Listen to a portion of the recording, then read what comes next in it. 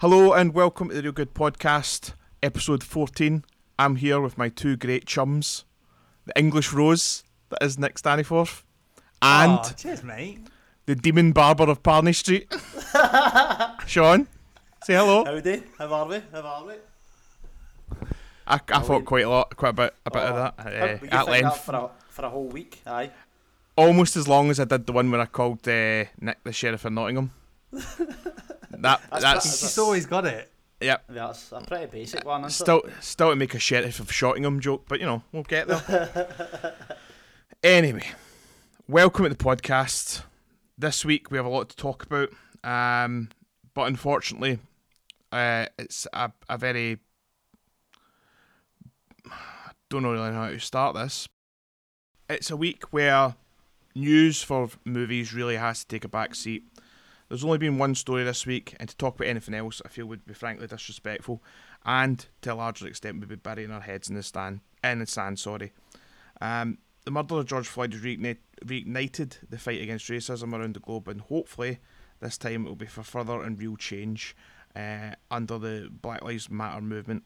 And certainly, we, all three of us here at Real Good, echo the sentiment and the fight for racial equality. So this week there is no news other than the events happening around the globe to change things for the better. Mate, that was fucking beautifully well put, man. Here, mate. Well done. No, it was good apart from my. No, the thing is, like, Sean, you don't know this, but me and Rishi had a call before this, basically talking about how do you want to deal with it, because we sort of said. We talked about it earlier in the week, basically saying, are we okay to do this? And I think it's one of those situations, and rightfully so, it's unavoidable. And we shouldn't not shy away from it, because why should we? We've got no reason to. And that's the very reason we shouldn't be shying away from it.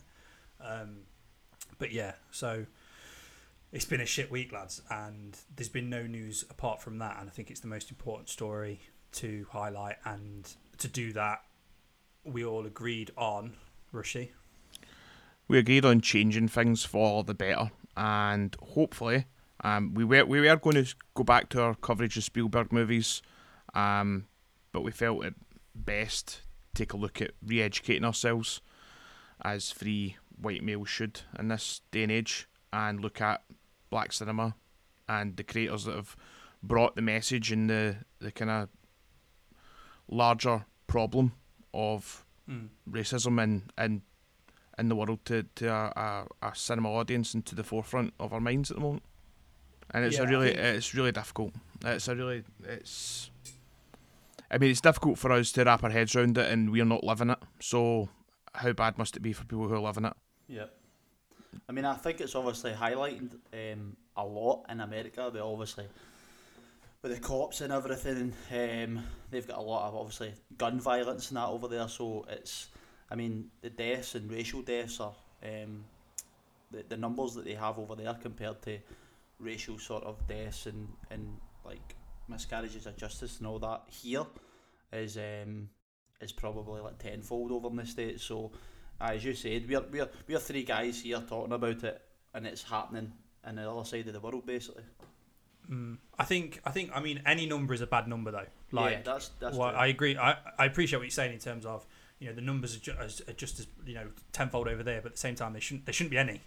Yeah, no, and one's enough. We sort of made the discussion this week of because great and brilliantly, I think we've talked about as like just the three of us saying how the good thing that's come out of this is that voices have been like heard, and people are,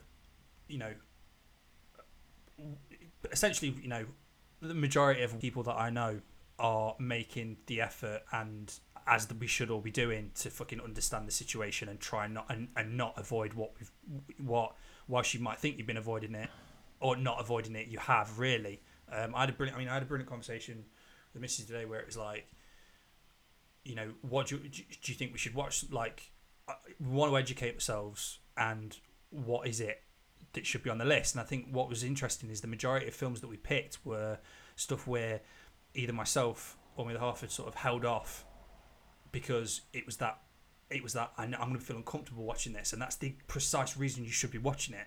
You need to educate yourself, and I think to follow on from Rishi's point, like, film is probably one of the greatest mediums to transfer a message and get that across, to make you sort of understand in a small pocket of time, to get a message out there and be like, this is what's going on, why is no one doing anything about it. And I think we sort of put a list together of films that we'd not watched, or there's a few that I hadn't watched, just hadn't had, almost sort of like gone, I'm going to put time aside to sit down and watch this before this even happened, just because they were so revered, etc.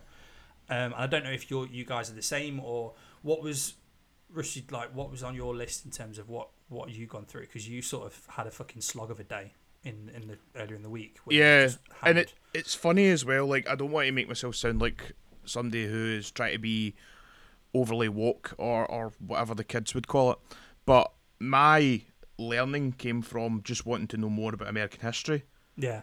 And it started with a movie that has nothing to do with the civil rights movement, nothing to do with black rights, but it started with Gettysburg, which is a Civil War movie, right. and moved on from there. And then I had a day where I watched 12 Years a Slave, Lincoln, which is kind of cheating a wee bit because it's on our Steven Spielberg list for later on down the road. Yeah. But I was like, I want to know more about American history. I want to know more about this time, and I want to see the kind of what's been happening. So I watched that, watched Lincoln, watched 12 Years a Slave, and watched 13th, which is the first film that we're going to go on to talk about, which is a documentary on Netflix, which is a complete eye-opener and charts a very disturbing history through America's past. Yeah, so for those that don't know, because we've all decided we're all going to pick a film and talk about one that we haven't seen, that we definitely should have at this point, and we're going to put this as a list on Instagram and on the podcast as well, as a few others. Feel free that when it comes to Instagram, like, feel free to just put in your suggestions of films that you think should be on the list as well. But yeah, the 13th was one that I hadn't seen, knew about, had seen. What was interesting is one particular clip that has been repeated most recently, obviously now, but then was a trailer, a promotion that they put through, and it's just almost a continuous thing of almost like a history lesson in about 2 minutes, and it's the montage of the Trump rallies and the civil rights movement in the 60s, and that, Trump's voiceover of people get, black over the people 60s of the civil rights stuff, and it was so striking, like that in itself. You can show that to whomever, and you don't even need, I'm not saying you don't need to watch the documentary, but like that speaks thousands, like that says so much in that small pocket of time. But for those that don't know, the documentary was from the 13th, and it's directed by Ava DuVernay, she actually did Selma, and then went on to do this as well. And it's essentially an in-depth look at the prison system in America, and how the history of basically the foundations of the prison sort of industry, which is, as the documentary quickly goes on, clearly displays it is an industry, it's a business, and it's been made off whilst it's it's been built and re-diverted from the abolishment of slavery, and like, fuck me, man, like, what a film. Like, and I'm sure, as everyone will say about their own sort of suggestions that they're going to make, but this is one that is probably the most required educational bit of like film you could ever think to watch. I think it's such an important viewing, because its argument is undeniable, and it's like how it's orchestrated and constructed, and goes through the history of, fuck, how bad is this? Like, look how far we've come and how little has happened, and how much casualties have been made from it. And it goes from literally from the abolishment of slavery, and going through the 60s and various presidential sort of campaigns, and the misdirection and clever sort of construction to avoid situations without clearly saying that this is undeniably a plan to put black communities on the heel, essentially. And it's you're speechless. There are so many moments where you just think, how has this got this far, and how have we gone? Yeah, this is perfectly fine. There's no problem about this. You know, to look at the idea of, I think it was in terms of one shocking fact is that like 70% of people living in Selma now who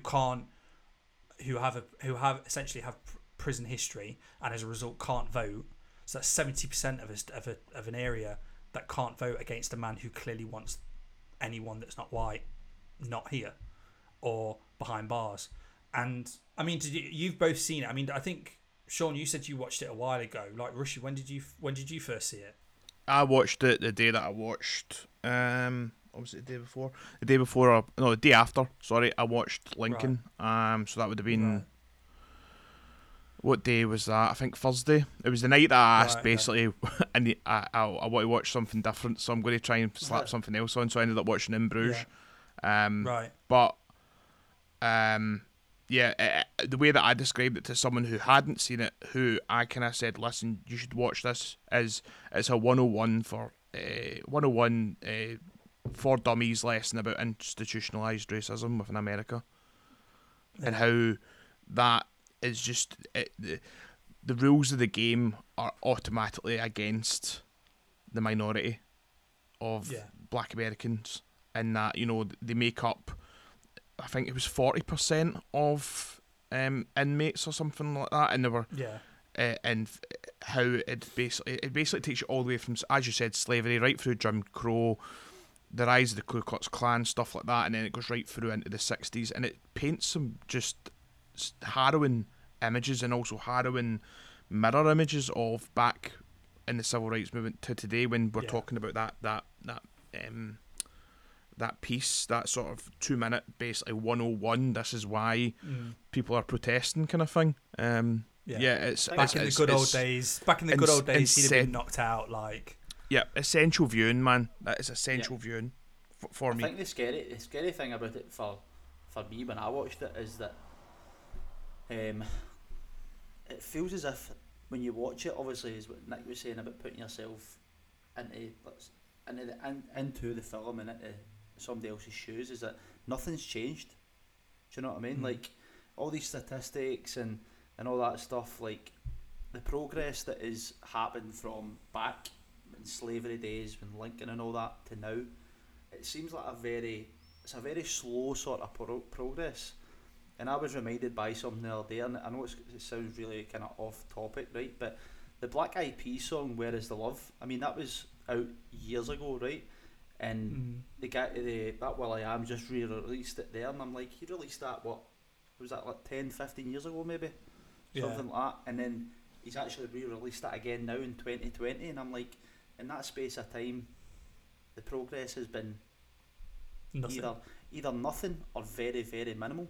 And that's the kind of scary thing about it, especially when you watch all these films that we've tried to educate ourselves on, is that the theme and the narrative just keeps repeating itself. Do you know what I mean? And that is a sad thing about it, is that the progress is either small or none at all. I think one thing I noticed in terms of, I mean, it's like Tefani is a director, like she does a great effort of almost repeating the same key facts as you know, in terms of how they highlight Birth of a Nation as a film, and how like President at the time thought it was a masterpiece and everyone should see it, and it was essential viewing. And you know, I mean, I think for pretty much everyone like listening, well, everyone recording this now has seen Black Klansman, and the fact that they do that moment of all the KKK sat there watching it as like enjoying the viewing, and through the film, like there's a moment, and it's highlighted in 13th, of a woman jumps off a cliff because she doesn't want to be raped by a black man, who is seen as like this monster and almost like Gollum-like figure, and as a predator. And then years later down the line, you know, there is the term of a super predator, of you know, how the black male has become a drug riddled like repeat offender of rape, and it's just like fuck, like you are literally just putting spin on the same message over and over and over again. And the only change is that the language gets more covert, and the racism becomes more cloak and dagger. And it's just, it's astounding, man. It opened my eyes so much. And it's also, if you take the kind of like places and people's names out it, it's very easy to relate to anywhere. UK's not absolved. Yeah. If anything, the UK is the fucking epicenter of the racial issue, because we were the British Empire, and we took people around the world and all that, and enslaved the world. So it's just, I just love, because she just keeps hammering the same points home, and nothing. That's what Sean said of nothing's changed. The same things are happening now that what happened after Rodney King in 91. Yeah. Or was it 92? I mean, 92. 92. I mean, it's. Sorry, you go next. Sorry, mate. Go on. No, go on. Go for it. Because Nick's talked enough. True story, actually. Yeah. No, we're talking about the. I think I mentioned it to you, Nick, about the 92, the LA riots, and I think I had text Nick, and we were talking about everything that's going on in the States, and how it was just kind of basically almost every state was just rioting, protesting, and as I said, the world was on fire. And I reminded you, Nick, that the LA riots in 92, and you were saying, I can't remember what that was about, but basically Rodney King, and that was only LA. So I think, obviously, is what Rushy said there, the same things basically happened over again. It's basically history repeating itself, and it's gotten... The more things change, the more they say the same. Yeah, it's got to the point now, I think, where, well, fingers crossed, and I think we all agree on this point, is that something changes. Do you know what I mean? If 50 states are now basically rioting and protesting and whatever, and trying to kind of get the ball rolling here, then hopefully it does. Do you know what I mean? From 92 to now, it's a fair while. Do you know what I mean? Things need to change. Well, it's not that. It's like hundreds of years, as the 13th clearly displays. Like it's shocking that it just keeps going. And like you said, it's great that everyone, 50 states are all saying the same thing. It was weird. I immediately thought, for some reason, of like, the chewing gum adverts of like 9 out of 10 doctors agree. It was like 50 states agree. This is absolute bollocks. And I think in terms of, I don't know if you guys agree, but I feel like this is definitely, 13th is 100% top of the list. You need to watch this. You need to educate yourself, and you need to realise what the fuck you've been, whether you like it or not, has been ignored and shouldn't be. And to say this came out, I think it's 2016. So for 2 years, this has still been going. This has been just sat on Netflix, like was spoken about. But I think it was nowhere as when you look at stuff like Making a Murderer or even fucking Tiger King. Do you know what I mean? Like nothing. This should have been such forefront. Forefront and like on the front page. Watch this. Yeah, just not because it's good. I mean, it is good, but you just fucking should. Like, as an obligation and education, you need to see this fucking thing. It's well put together. It's not an easy watch, but it's a necessary watch. None of these are. Yeah, none of these are, and they should be necessary. No. You're damn right, man. I think when like we all go and we watch movies and stuff, and we all go to enjoy it, but I think the thing that I always take away from going to watch a movie or watching it at home is emotion. And when you watch something like 13 or the other films that we're going to talk about and stuff, you feel that emotion, you feel that anger, you feel that sadness, you feel that hatred. Do you know what I mean? We have the privilege of not, like, of just being able to walk outside and not feel angry, and that's the kind of message that I took from 13 was the emotion really hits you. Do you know what I mean? Whatever one you take away from it, you take something and you take it strongly. Do you know what I mean? It's an unavoidable argument, basically. No. And it's a shit one that it's got to be made. But yeah. So. And it's so funny in a movie podcast where we watch movies most of the time to escape from reality, that we're now focusing on movies in this episode to bring us into a reality that we could never know about. Because I think, as Sean says, we don't have to feel the way that these minorities do feel, and it's fucking shit. That's the only way. I'm just going to hit it out with some rushy realness there. It is fucking shit. At the nail on the head. I mean, it's like to have watched it for the first time. I think the amount of times you just put your hands up in the air, like, what the fuck? Yeah. Like, how many times I lost count? How many times I was like, what the fuck? Like, how, why? Like, this just, is this. How many audibles did I cry of? Fuck's sake! Like, it's just genuinely like, this is mental. Like, just me repeatedly saying it, like, this is mad. The other good thing I want to point out about this documentary is that it's actually, like, there's so many people on there who are smarter than you. Do you know what I mean? In terms of, it's all people who are fucking... Which for this podcast is not doctors, that hard. Well, I don't know. Nick, you can type sentences. Do you know what I mean? That's one up with me. You know what I mean? Although I apparently can't. I think I'm the dummy that goes on the... No, I'm the dummy. I was going to say, Nick can't even style his hair if he comes on this fucking call. Next time I want you wearing a fucking tie. Do you hear me? I want you wearing a tie. What was I going to say? So yeah, the people who are involved in this are, lecturers, university professors, and it's the way that it should be presented. It's an educational piece presented through educational eyes, and it's must. Again, we've said it about 9 times, but it is must see. And I would urge everyone to go to watch it. It's worth mentioning as well, like, some in terms of the interview subjects that are in it. Like, Brian Stevenson's actually interviewed in it, who is the subject and core character for Just Mercy, which is the film with Michael B. Jordan. He's one of the recurring voices through the film, which is another great fucking suggestion to put on. But yeah, just guys, honestly, just fucking watch it. Like, I know this week's been hard, and I know it's been shit, and the only way it becomes less so is if you educate yourself, and I think this is it just needs to be. You just need to see it, and I almost feel shit that they're like a lot of films on this list that we're going to talk about, or a lot of films that will end up on Instagram. Like, it is that I've chosen not to watch that out of discomfort, and I'm sorry, but sometimes you've just got to, because if you don't, you're part of the problem, really. You'll get yourself to blame. I'm really sorry. I'm like, you've got to take yourself out of that comfort zone, and as Rushy said at the start of the podcast, like, you've got to educate yourself. Like, education is key. Do you know what I mean? Like, we pass that down, and that's the kind of the main point is you've got to educate yourself, guys. Do you know what I mean? You've got to get out there and watch all these film stuff. Like, it was funny because you were sitting talking about the Spielberg, like, the list of films, and then the other night there we went through all the films that had, like, kind of racial prejudice or racism or something involved in obviously the theme of this week. There's so many fucking films, man. Like, there's films that, as you said, I've not seen that one.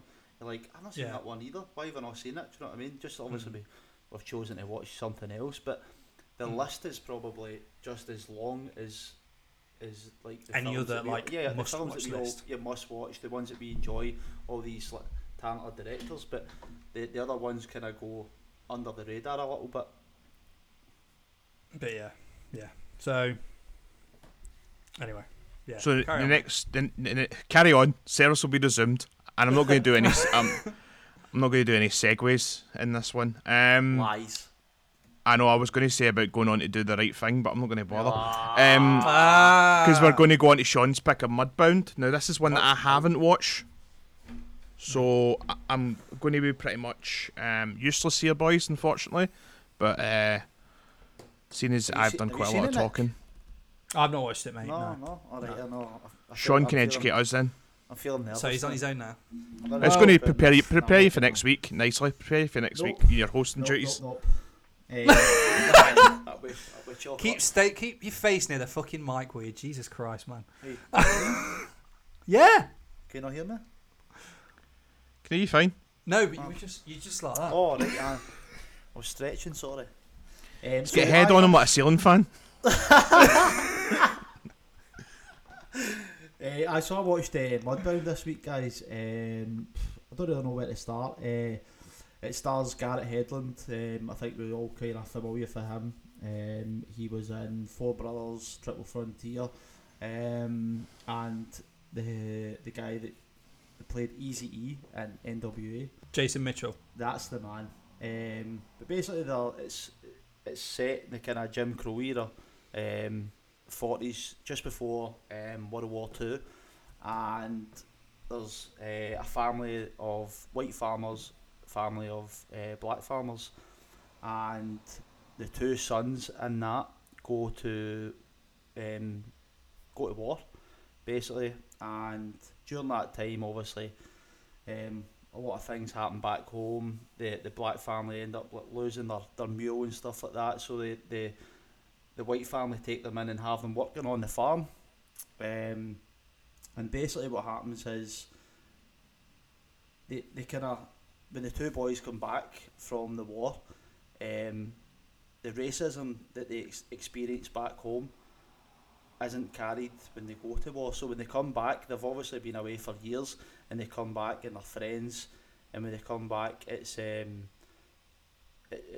just kind of, everything resumes. It's all back to normal again. He goes to his white privileged family, where he's got the black family working on the cotton fields, and the young boy goes back to the black family, and he's back to picking cotton again after obviously saving people's lives and stuff like that. So that's the kind of the basic premise of it. It's directed by what are we saying? I will just find her name. Dee Reese. Dee Reese, that's it. She's done a few other films. She's done Bessie, which starred Queen Latifah. So it was a pretty important film. Aye, so I would recommend it highly. And what, like, in terms of, I don't know, like, I've never really been, not necessarily not been a fan of Garrett Hedlund, but he's always seems to be a guy that never sort of quite gets the cut. But like, I know the biggest attention, and rightfully so, was like on Jason Mitchell. Yeah. And would you say this is another, like, just watch it, educate yourself? Like, what did you take away from it that you didn't really sort of consider? I think the director kind of highlights both sides of it. It's I wouldn't say it's really kind of highlighted on Jason Mitchell's character. I think him and Garrett Hedlund's character kind of share the screen, if that makes sense. Like, the two stories are kind of intertwined. So at the start, it's the stories are quite very much like together, and then when they go to war, he's like in a tank commander, the other guy's a pilot, and they go and do other things. Ronso's the character that Jason Mitchell plays. He goes and falls in love with a German woman, Right. and the Garrett Hedlund's character, he gets shot down, and basically gets, I think it's there's one of the pilots is a black man, and he saves his life. So when the Right. both of them come back home, they've obviously experienced a lot. I think the both of them have a bit of PTSD as well. Yeah. But it's basically, it's about how that kind of thing that I said earlier, nothing changes. So when they come back home, they've done all these extravagant things. They've saved people, the medals and whatnot. They've travelled the world. They've seen different cultures, and how it obviously doesn't affect Jason Mitchell's character when he's away. There's no racism at all. He's just treated like another human being. Is obviously, I think that's the kind of the point that maybe the director is trying to put across, is that when the both of them come back to the States, it's just like, right, it's as if nothing's changed. And obviously, I mean, I'm just looking at the fucking cast. Like, it's mad. It's a mad cast. It's insane. Like, actually, really good. Jason Clarke, Mary J. Blige, Yeah. Rob Morgan. Like, I don't know why I've never watched this film. Is it the guy? I think the guy that plays the racist dad is called Pappy. He's basically a member of the KKK. That's the thing. Jonathan Banks from Breaking Bad. Breaking Bad. Yeah, he's phenomenal in it, man. Basically, kind of is a bit of an arse in it, Dickhead. for better words. Yes. Carey Mulligan's also in it as well. She plays Garrett Hedlund's sister-in-law, and she basically, like, so the family that they've got isn't like, it's not a racist family. It's just like his father and who he's connected to and stuff like that. He's obviously involved in the KKK and stuff, and they don't really have the same beliefs as his father. Do you know what I mean? Because he's been to war, and a black pilot saved him and stuff. So he doesn't have the same beliefs. Do you know what I mean? So when they go back home, and it's like obviously his father's never going to change anyway. So, aye, but it is that. I think it's to kind of watch. I watch it. I would suggest to watch it, man. I did really enjoy it. It was some of the times it was a bit kind of like try to kind of keep try to think the word. Try to kind of like fuck, I lost it. It slipped out my mind there. I was trying to say, sorry guys. I'm just reading about, as you're talking about, I'm just reading about like cinematography and stuff, which is interesting because Deary said she asked Rachel Morrison to focus on the idea of the American dream versus the American reality. Yeah. So she turned to looked at Farm Security Administration photographers for reference points regarding colour and composition. So yeah, it sounds like quite a I'm not to say balance, but in terms of how it's shot, I remember seeing the trailer. Like it looks like a dirty film, if that makes sense. Yeah, it is. It's quite kind of gritty. I mean, it's clues in the title, really, but yeah. Mudbound, obviously, but yeah. Aye, it is quite a gritty film. Even when they go to war, and then they come back. It does have a it does kind of follow that. I wonder if with the thing of Mudbound, if that's kind of like, you know, the old kind of like Mud and Blood, you know what I mean? We fought in the same mud and we shared the same blood kind of thing, and it is essentially saying, you know, you're okay to go out and fight Nazis and defend America from this oppression, but you're not able to drink from the same water fountain. Once you're back, you're not able to sit at the same side of the bus, the same side. No, it's not the same side. The front of the bus. You have to sit at the back of the bus. You have to drink from a different water fountain and all that other shit that went down. And it's just it's a time capsule piece, really, in it from that time. 100%, man. Obviously, I don't really want to give too much away, but kind of obviously what happens. But we won the war. What no? Spoilers. But it's basically like there's a lot of other stuff that kind of goes on. That a lot of violence later on in the film and stuff like that. But they basically, the two of them are obviously become friends, or they befriend each other when they come home because they share the war stories and stuff like that. That experience. Yep, and there's they don't see colour. Do you know what I mean? So, the guy, his father, Pappy, when he sees the two of them talking, he gets like pissed off. He starts giving him a hard time and stuff, and he doesn't understand why. And then obviously that kind of like childhood memory kind of clicks in. Do you know what I mean? And he goes, right, okay, I understand why he's saying that, but he doesn't. He doesn't have the same beliefs. Do you know what I mean? So it's kind of going back and forth with that, fighting that sort of mentality that you've been brought up with. And I think that's another thing as well when we talk about racism, that as well, is that if you're educated by a parent or a family member to think in a certain way, that kind of carries on until you're either smart enough to change your beliefs or not. Do you know what I mean? Especially in the west of Scotland, you can talk about that with the relation to football and religion, and you know what I mean. It's the same way any serious subject. You know what I mean? That's why you've got to be very careful when you're passing on to the younger generation. I mean, I've got kids 3 and 5, and it's difficult. It is difficult to obviously, you know. Well, it's not difficult to make them not racist. It's very easy to make people not racist, but it's difficult to you know, talk to them about these subjects. But it's about having the bravery to say to them, look, we need to talk about this and deal with it. Yeah. And just fucking raise your kids right, okay? Don't be an arsehole. There you go, Sean.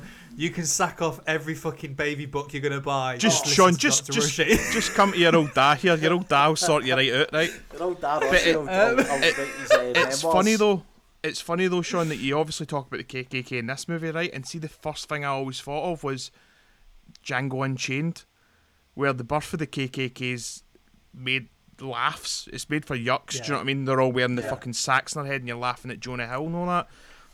But it's just it brings up such a. I think that's continuity. probably true.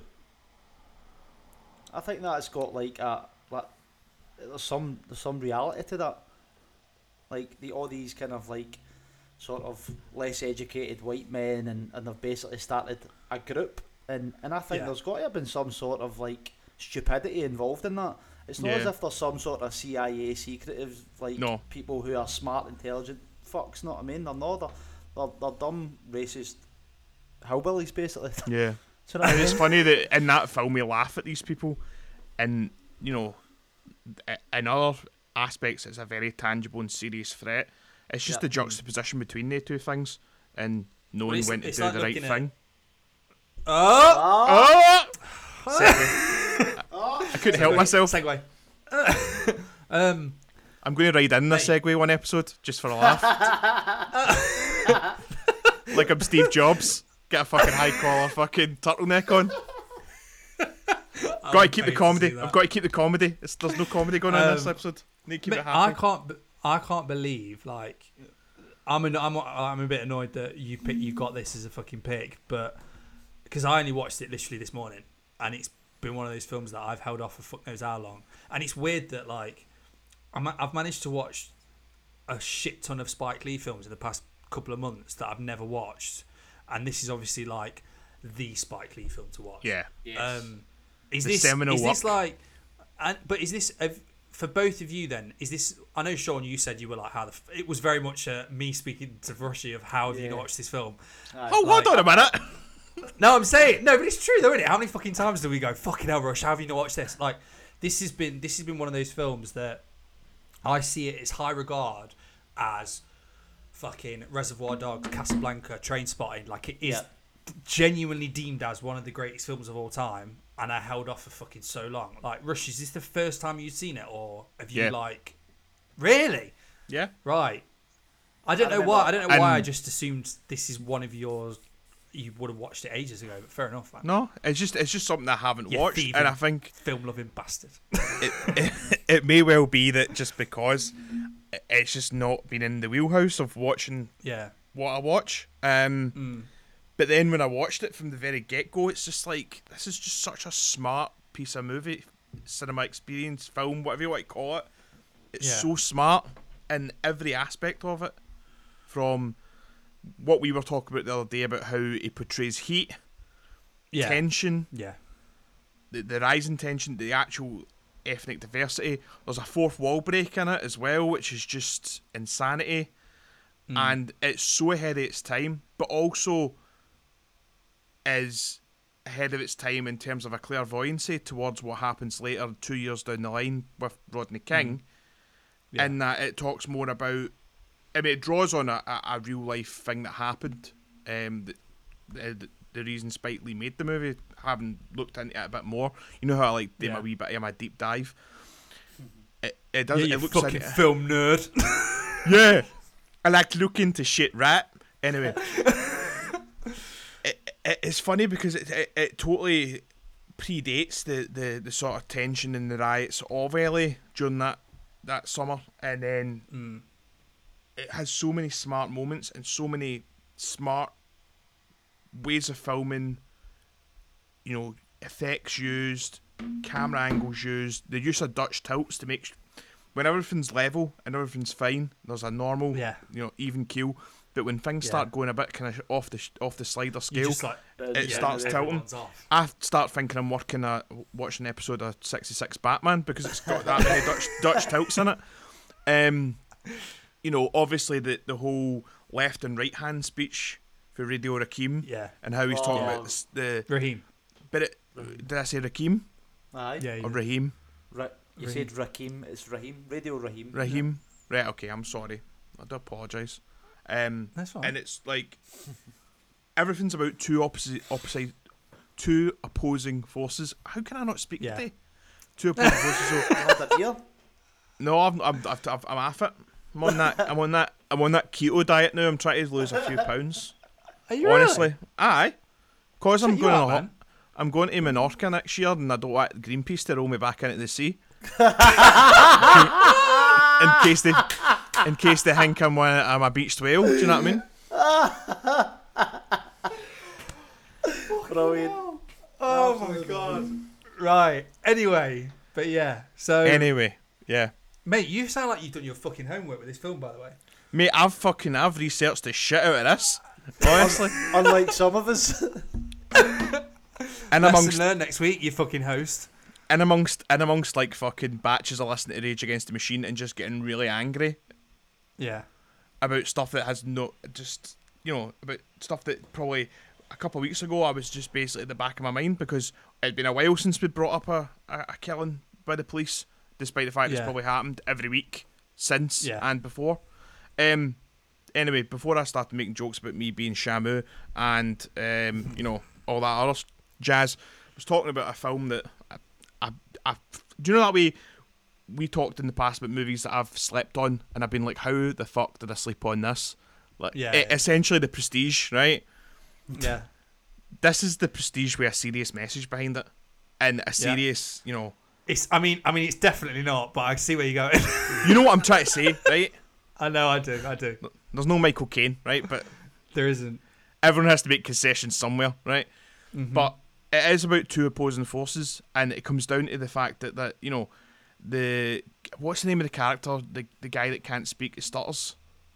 I can't remember the name of the character. Bugging out. Bugging out. Yeah. No, he's it's the guy that's got the photograph. Oh, Smiley. Oh, Fuck, Smiley, man. Smiley, yeah. Sorry. Yeah.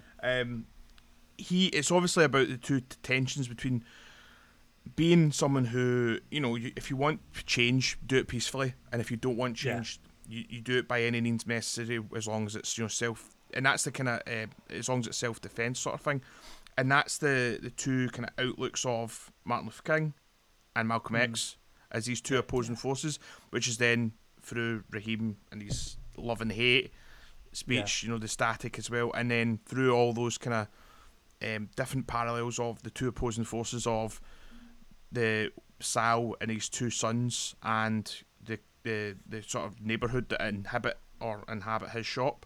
Not inhabit would be a completely different word. I am not We doing know where it you're all going, day. mate. I worried. Just chop this up, make me sound like a robot. It's fine. Don't worry about it. Okay. Cool.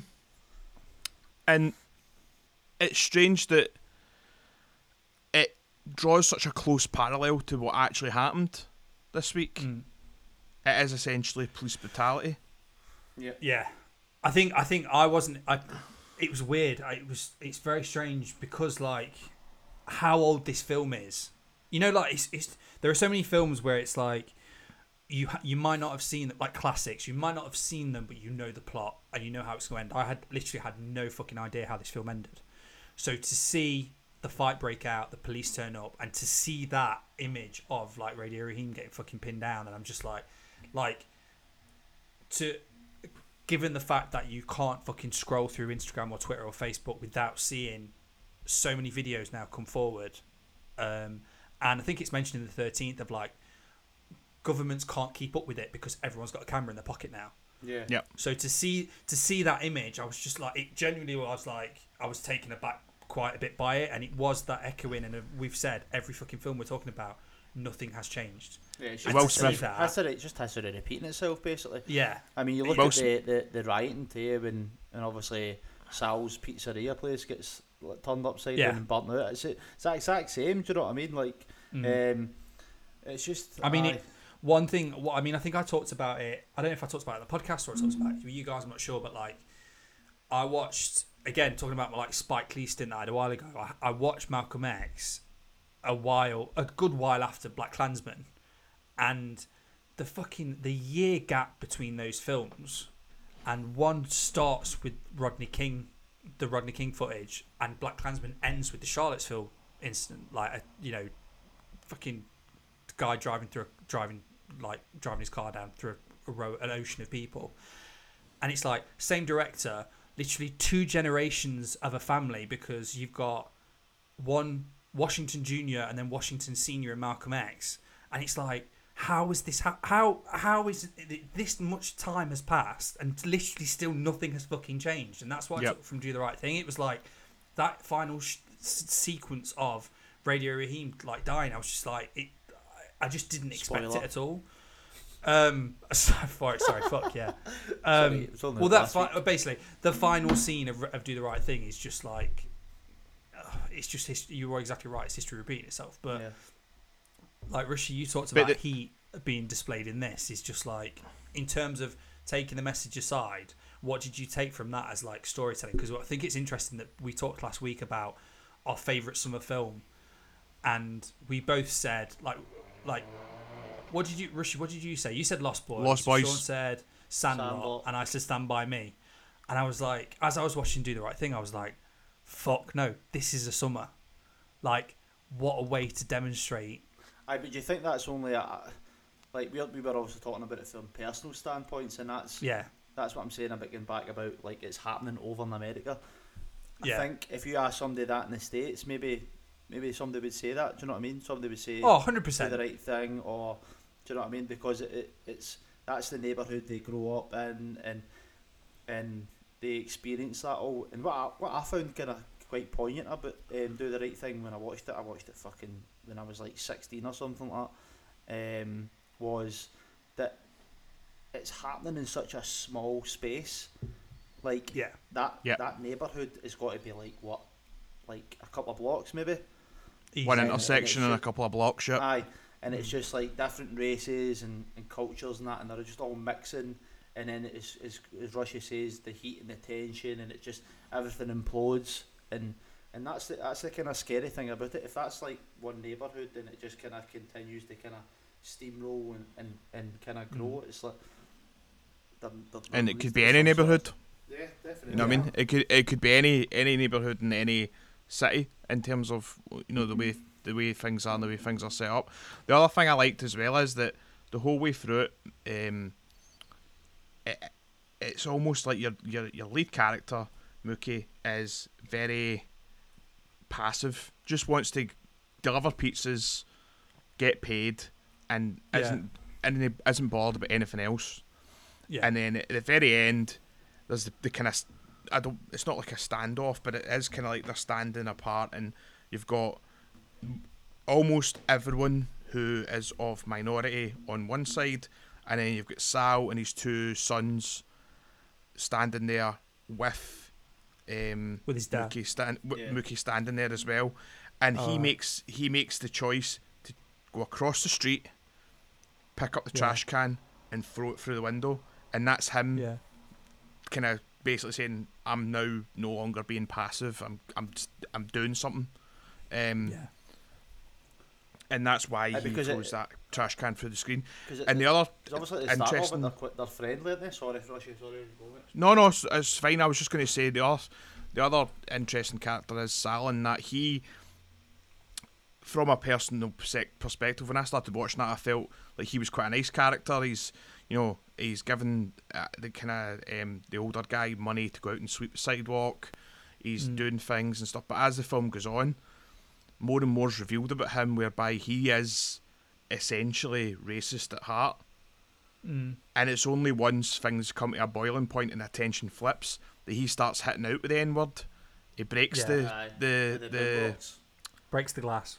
Not the glass, the radio box. The boombox, and then it's with an old, battered baseball bat, that he keeps under the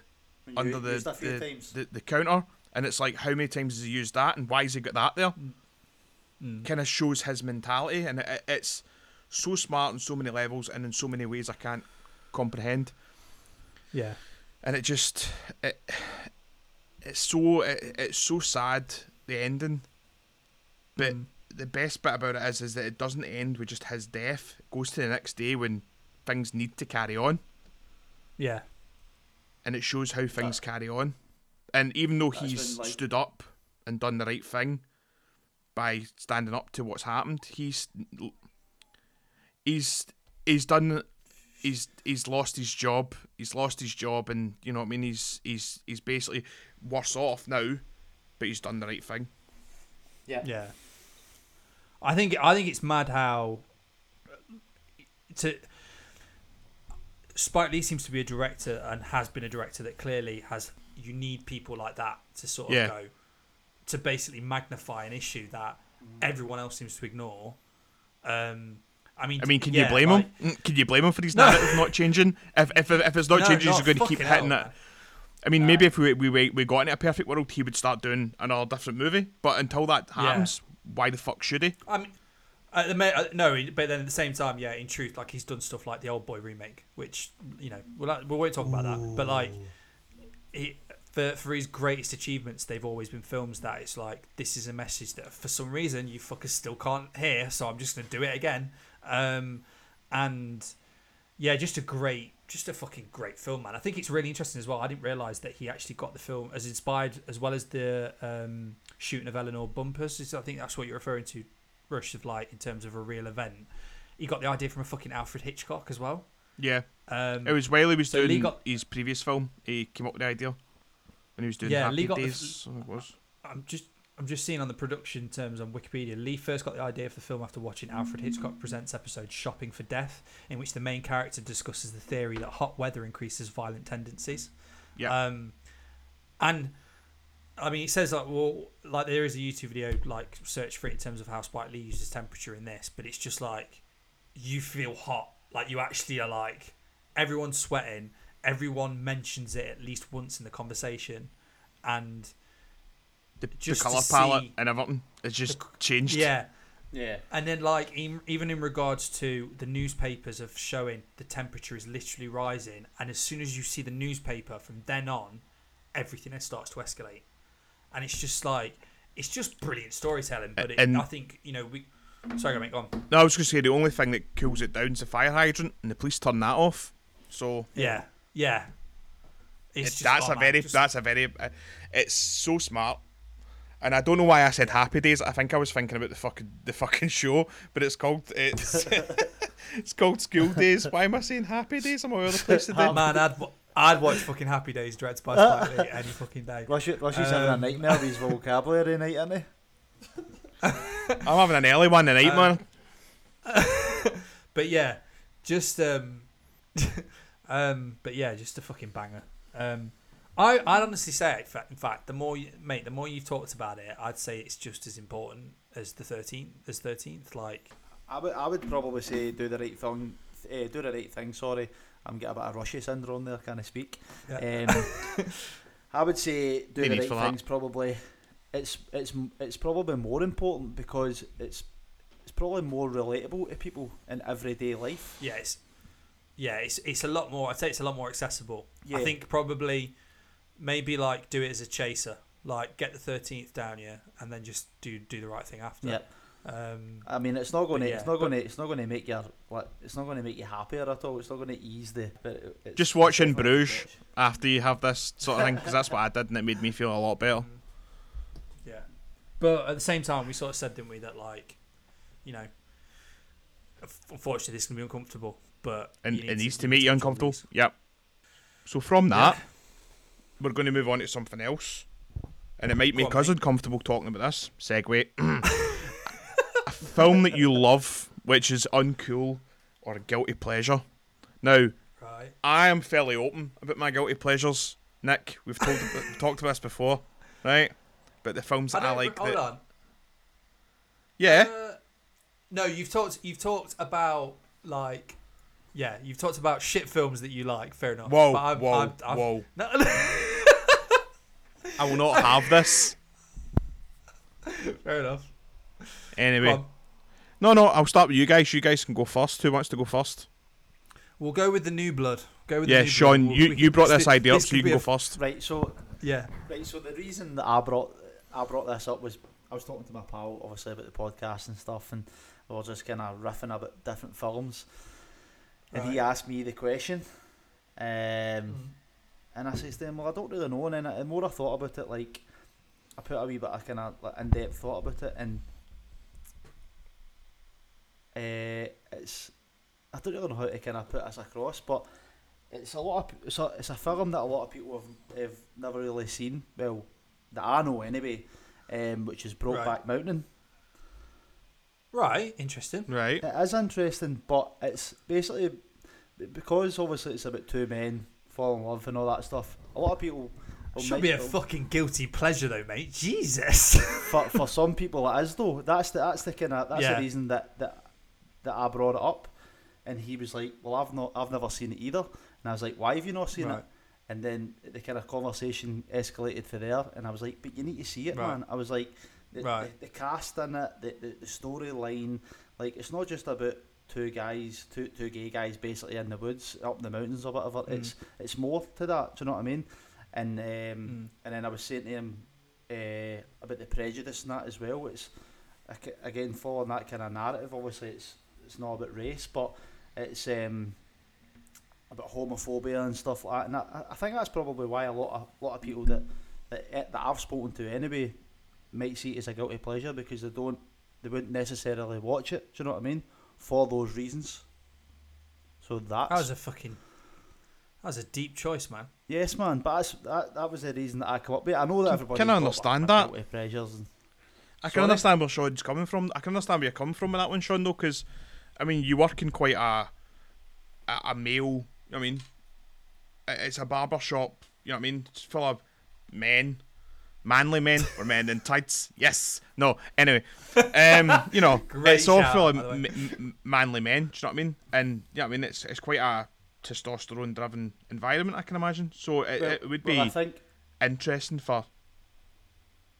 Well, You I know, think it would- obviously barber To shops come out and be like, oh, I like used to be like that, and they've What'd you say, got. Sean?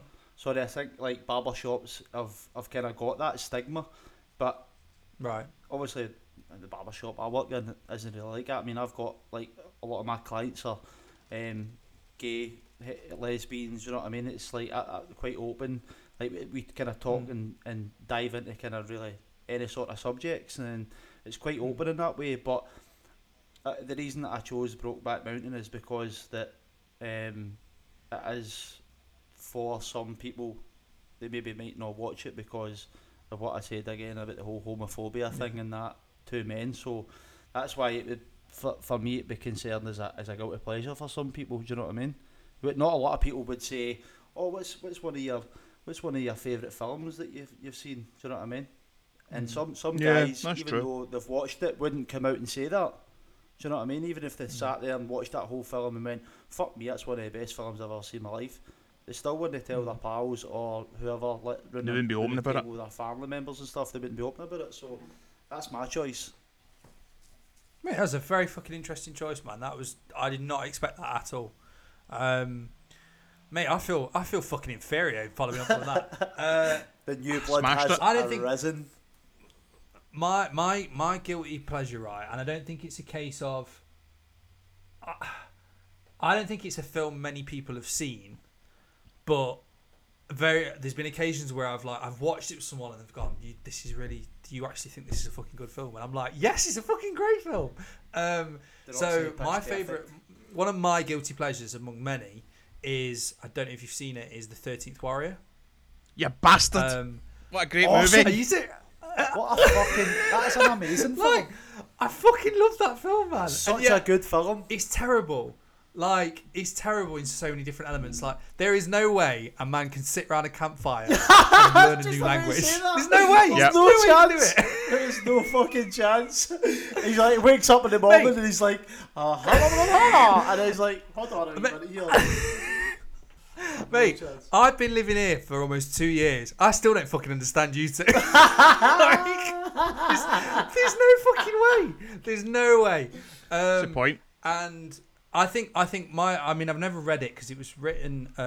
I think it's Michael Crichton who wrote it. Who actually wrote Jurassic Park. Wrote a book called The Death Eaters, and it's pretty much the same story.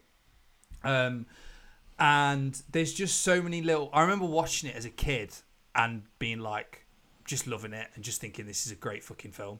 And I love that idea of. I think it's why I'm a fan of like films like The Wild Geese, Magnificent Seven, Great Escape. Like, it's that small band of misfit heroes that all come together that realise they've got to overcome something together, even though they don't like each other. And yeah, for those that don't know, so God, it's always a poet that gets basically kicked out of Baghdad for having it like a naughty affair with a royal's wife, and then ends up basically, in terms of his banishment, crosses paths with a group of Norsemen who are heading to another kingdom because they've had this nuisance kicking off, and he can't speak a fucking word of their language, but there is a literal sequence where he sat down at a fireplace and they're all speaking their language, and slowly but surely he can start to pick apart words, which would just never fucking happen. It just wouldn't happen. I'm really sorry. Like, And as if they wouldn't just be like, admittedly, and kill him as soon as they met him. Do you know what I mean? I don't know you. You just be like, Head that off. thing of like, yeah, he's a fucking witch. Like, he's literally just fucking like in the space of a week's how the hell did that worth. happen? Yeah. And don't start me on and it's that just- that whole like long fingered thing at the end with the big nail. Oh, gave me creeps, What- man. When I was what- younger. Really? That's Yeah, it interesting. was pure terrifying. So- It was like something out of Descent. So basically, he ends up teaming up with this band of Northmen who are going to this, like, some land where this king, his village, his town is being ravaged by these monsters, these supposed monsters that are pillaging the town, and they can't be killed, and they eat the dead supposedly, and it's almost like it is like a Viking Magnificent Seven where these guys are all join up to protect this town from this monster that's kicking off, and it's just I just love it, man. It's shit and it shouldn't work, and it definitely wouldn't be made now. Well, it would be made now, but Antonio Banderas would not be in that fucking lead. There is fucking Riz Ahmed, easy. Do you know what I mean? Like, easy fucking choice. But I love that whole idea of, you know, I'm not a warrior, very soon you will be. Like, and the fact that so many people in the cast just disappeared, like, not disappeared, but just like you never saw it. Like, I don't even remember the lead guy, not the lead guy, but his mate. Is that the big Beowulf guy? The big No. Oh, Herger, Vladimir? who's like, no. Vladimir fucking- Kulich, is it the guy who played Bullywith, the leader. No, not Bullywith. The Herger the Joyous, who's like his mate, who's like, I'm not, you know, I can't drink. I can't have the fermentation of grapes. I can't drink alcohol, and he's like, it's made from honey. And it's just, I just love little bits in it, man, that still make me go, oh, this is fucking cool. And just everyone loves The Last Stand. You know what Everyone loves The Last Stand. You know what the worst thing about that movie is, right? They've all got like cool names, right? And you've got like Skeld the Superstitious, and you've got Reef, who's the musician, right? And then you get the one called Healfdene, the fat. I found my Viking tribe. yes. What are you known as? I'm known as an archer. What are you known as? A fat cunt. There you go. You know what I mean? Yeah. Even as far back as then, it was just like scientist. We're going on a mighty quest. Yeah. Too late. Got no food. It's all gone. The fat guy's ate all, the fat Viking. God damn it, Healfdene. I always used to think that the guy that played Beowulf, he reminded me of Viggo from Ghostbusters 2. Viggo the Carpathian. He's got that. Mate, Yes, that's which it. fucking coincidentally, this is going round. Genuinely, my old barber when I was a kid fucking was exactly like him. Like, Fuck looked off. a No dead chance. ringer. To the point where Why would I you get a swear to God, haircut right, off a Beowulf? Mate, I'm not. A big No, blade. fucking the Full fucking of a big what's his name blade from right in Ghostbusters front of 2 your was beard. terrifying. I'd be No sat there fuck. getting my hair cut, and he's just like looking at me. I'm like, where the fuck? Why do I know you? Is that- from? is And that then why watching you- Ghostbusters 2 From be like, from a throne of skulls on a river of blood. That's what you know him from. yeah, just Is not that nice, so? man. So It was basically, not- Nick, what you're trying to tell us is that you used to go to the guy that looked like Beowulf, and then you've now went to the fat barber. So I basically like half-done guy. Super. Fucking your words, not mine, man. I'm not fucking saying anything. It's alright, we get it. But we mate, get it. we're ripping the piss out of my film. Rushy, you're fucking ringleader, mate. What's your choice for this week? Because you've like some Mate, dross, if I'm completely honest. So your guilty Listen. pleasure must be fucking Whoa, dire. Nick, calm Listen, down, man. Jeez, listen. man. Listen, I've got that many guilty Listen. pleasures, right? Let's Go on. just, you know what I mean? Where could I choose my guilty pleasure from? I could choose Pretty Woman, which is a great film, which I love. It's not a bad movie though. Right. I could choose Alright. Dirty Dancing, another great film. Dirty However, Dancing is bit, You like bit Dirty questionable. Dancing? Great Bit soundtrack. questionable now. I Yeah, could choose 100%. the 100% smasher that is This Means War that we've talked about previously. However, I'm not going to go over that again. because Nick doesn't like it. I mean, I could choose my love of, something along the lines of Pitch Perfect, which is absolutely smashing as well, but we won't go into that. Absolute fucking dross. No. Anything that can do an acapella of no diggity, I'm into. No, you just shouldn't touch some songs, man. Just leave them alone. It's like films, don't remake them, just leave it. Don't have an a cappella group fucking ruin music. Well, Rushy, continue. Sorry. it's alright. Sorry, I didn't- fuck you. I don't see how anything with Anna Kendrick in it could ruin music. I'm sorry. Just Sorry, go on. Maybe if Also- you like watch the film then put it on mute, that'd be fine. Just stare at references Anna Kendrick references stuff, like- Breakfast Club. References Breakfast Club as well, which is fantastic. Just saying. Great shout. Great film. Anyway, I've completely lost my train of thought and Your what guilty I was pleasure. doing. Your guilty pleasure. Come on. Yeah. So my guilty pleasure is the Resident Evil movie. The first one. Ooh, Nice. interesting. Shout. Right. Why is that considered a guilty pleasure? So the reason I say a guilty pleasure is that it's very much a film that has been absolutely killed off by the sequels of it.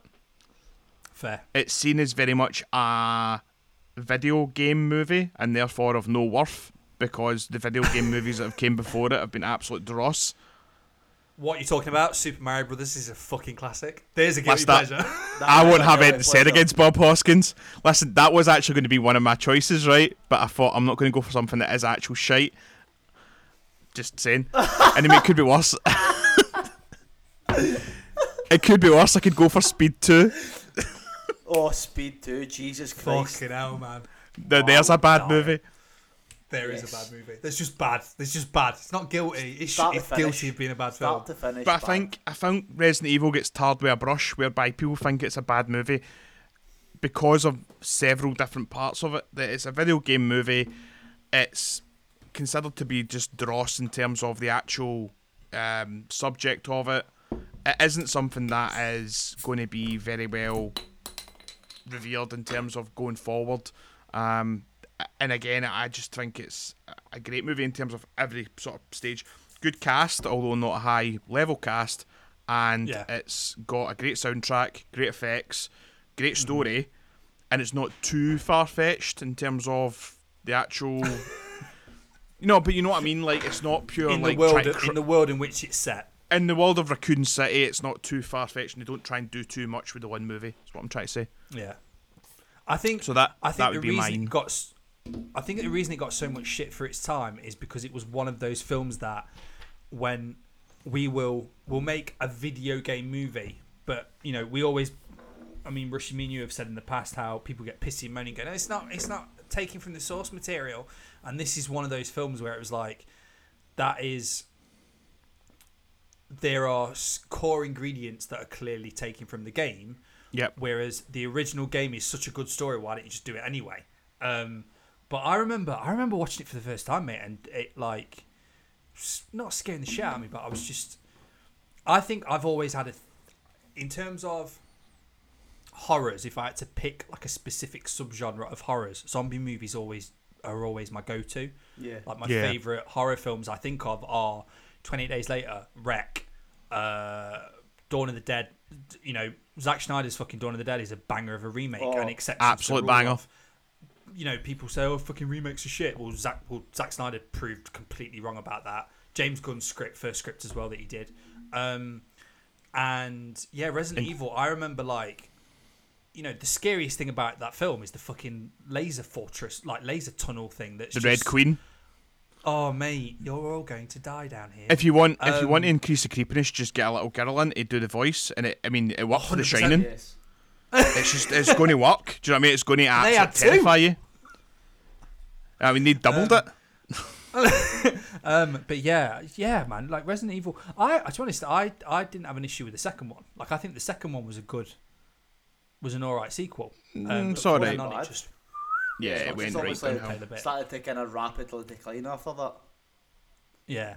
From what I remember, actually, given that the fucking hype is still going now that they've remastered the first two and the latest Resident Evil sequel they made, which apparently was really good, that came out.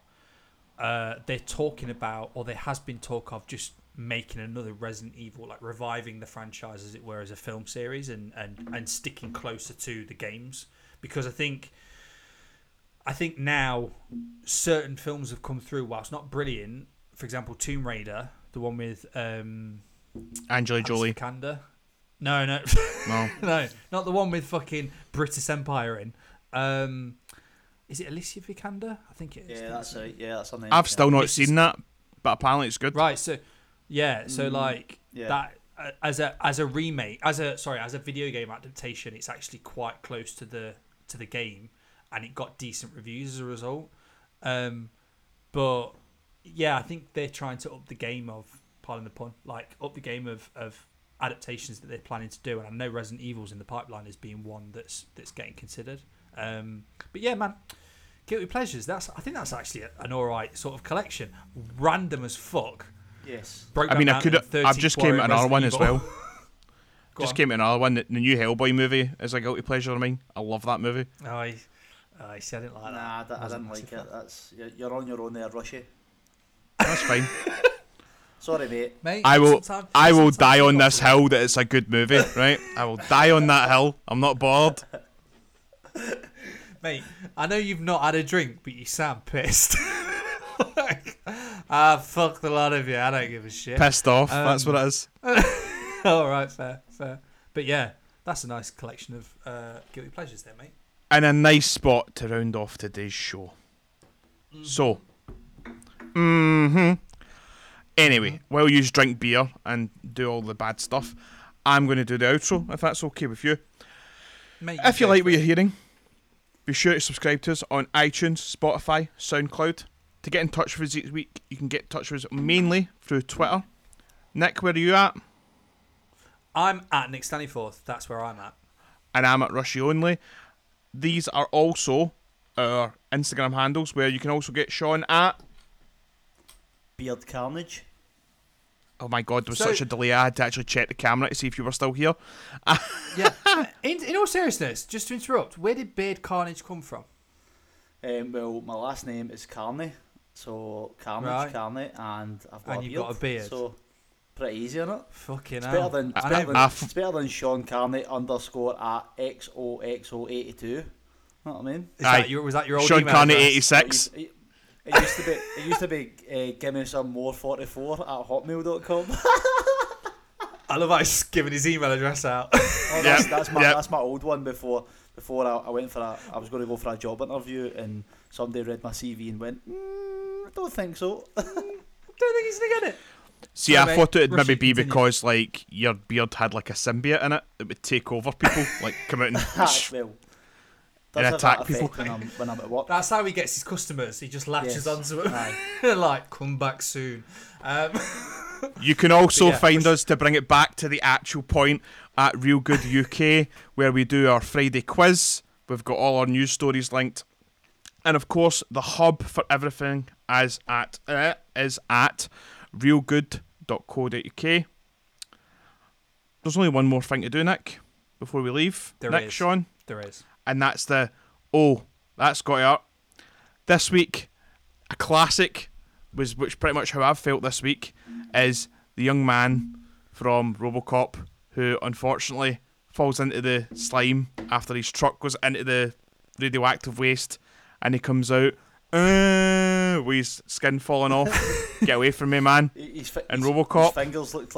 His fingers looked like pigs in blankets. It's like, Oh, Sean. Put me off one of my favourite food types, man. Christmas is cancelled, guys. Christmas is cancelled. Oh, Jesus. Any meat wrapped in another meat, and I'm right up for it.